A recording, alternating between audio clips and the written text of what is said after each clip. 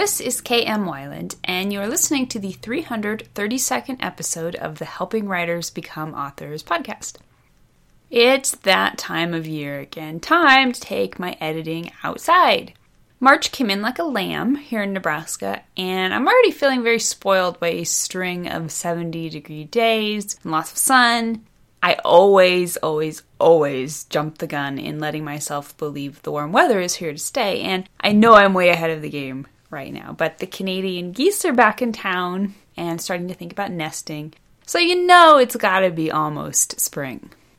Of course, the problem with taking my editing outside right now is that the March winds are sure to try their best to blow all my pages away, so we'll have to see who triumphs there. The latest post on my blog is Plot Isn't Story. In it, I talk about why all by itself plot isn't story, and you can learn how to create a seamless and meaningful plot out of your character's motivations and relationships. To find out more, visit my site at helpingwritersbecomeauthors.com.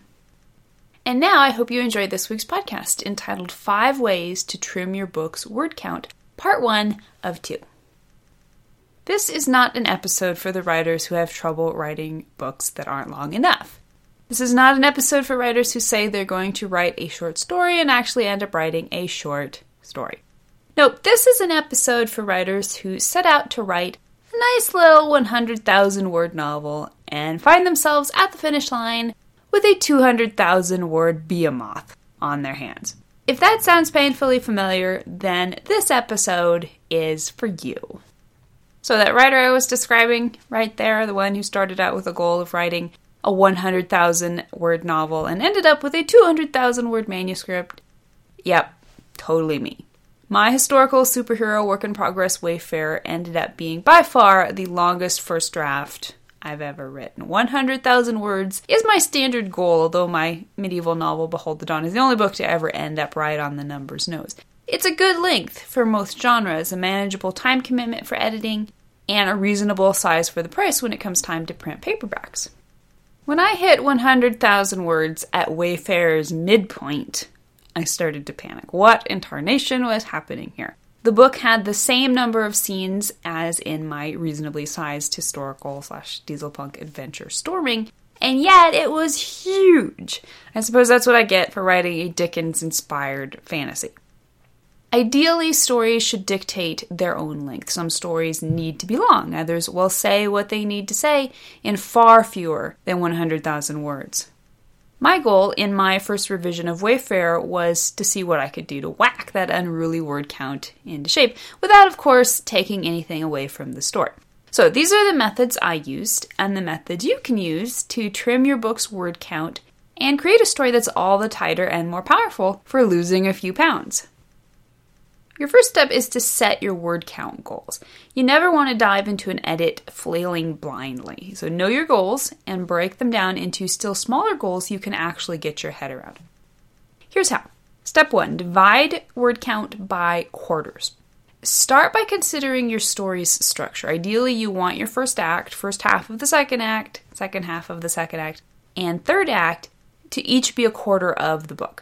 The timing doesn't have to work out perfectly, but examining the respective word counts of each act can help you identify which section is most bloated. For me, it was the second act that got decidedly out of hand. Step number 2, estimate average chapter goals. Once you know how many words you need to trim from each quarter in order to reach your overall goal, break that down chapter by chapter. For example, according to my calculations, I knew I would need to trim more from each chapter in the second act than either the first or the third.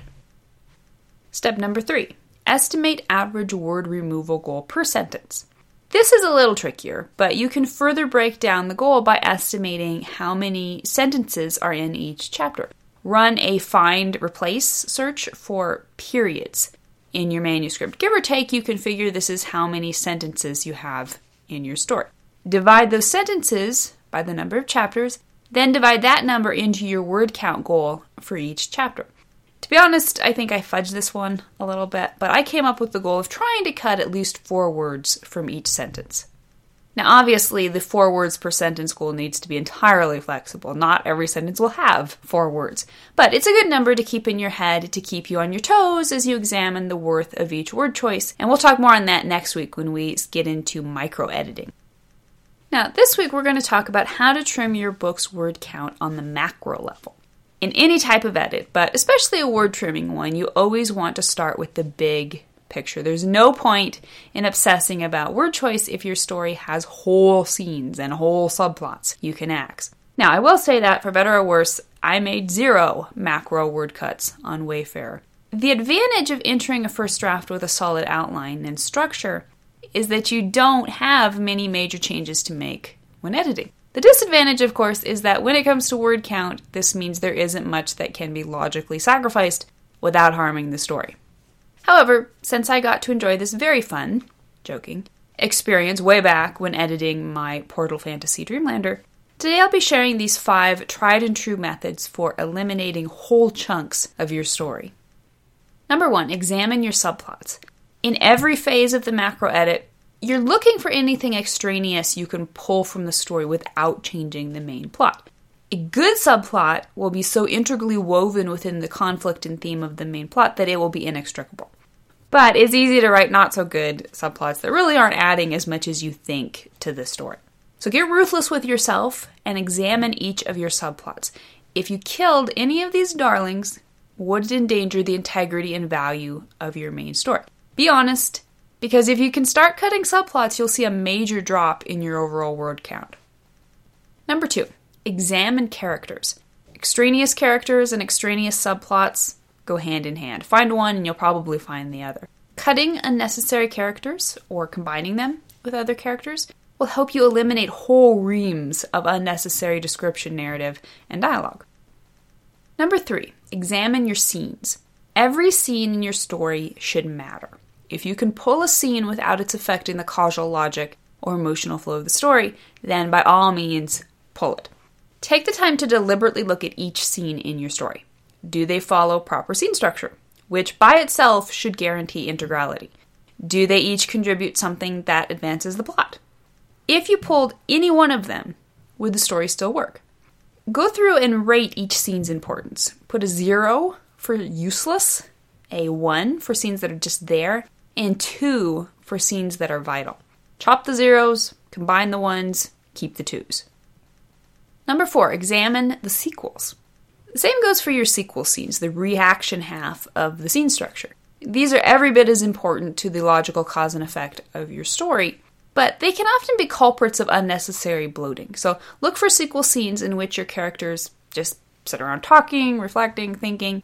Some of these may be necessary, but often you can take advantage of their mediocrity to slice off some nice word chunks. And last for today, number 5, look for explanation scenes. In the same vein as the previous, hunt down explanation scenes in which characters are doing nothing more than explaining things to one another. Fantasy novels are often guilty of this. Do not, let me say that again, do not spare your word-cutting knife from any scene in which your characters decide to pass the time by info-dumping about the setting, the conflict, or themselves. These 5 methods for macro-editing your story will not only help you whip your word count into shape, they will also help you craft a story that is stronger on every level. So be sure to stop back again next Monday and learn how to knock even more words, 40,000 in Wayfarer's case, by trimming your book's word count on the micro level. Thank you for listening to the Wordplay Podcast. To read a transcript of this episode, you can visit my website at helpingwritersbecomeauthors.com. And be sure to check back again next week.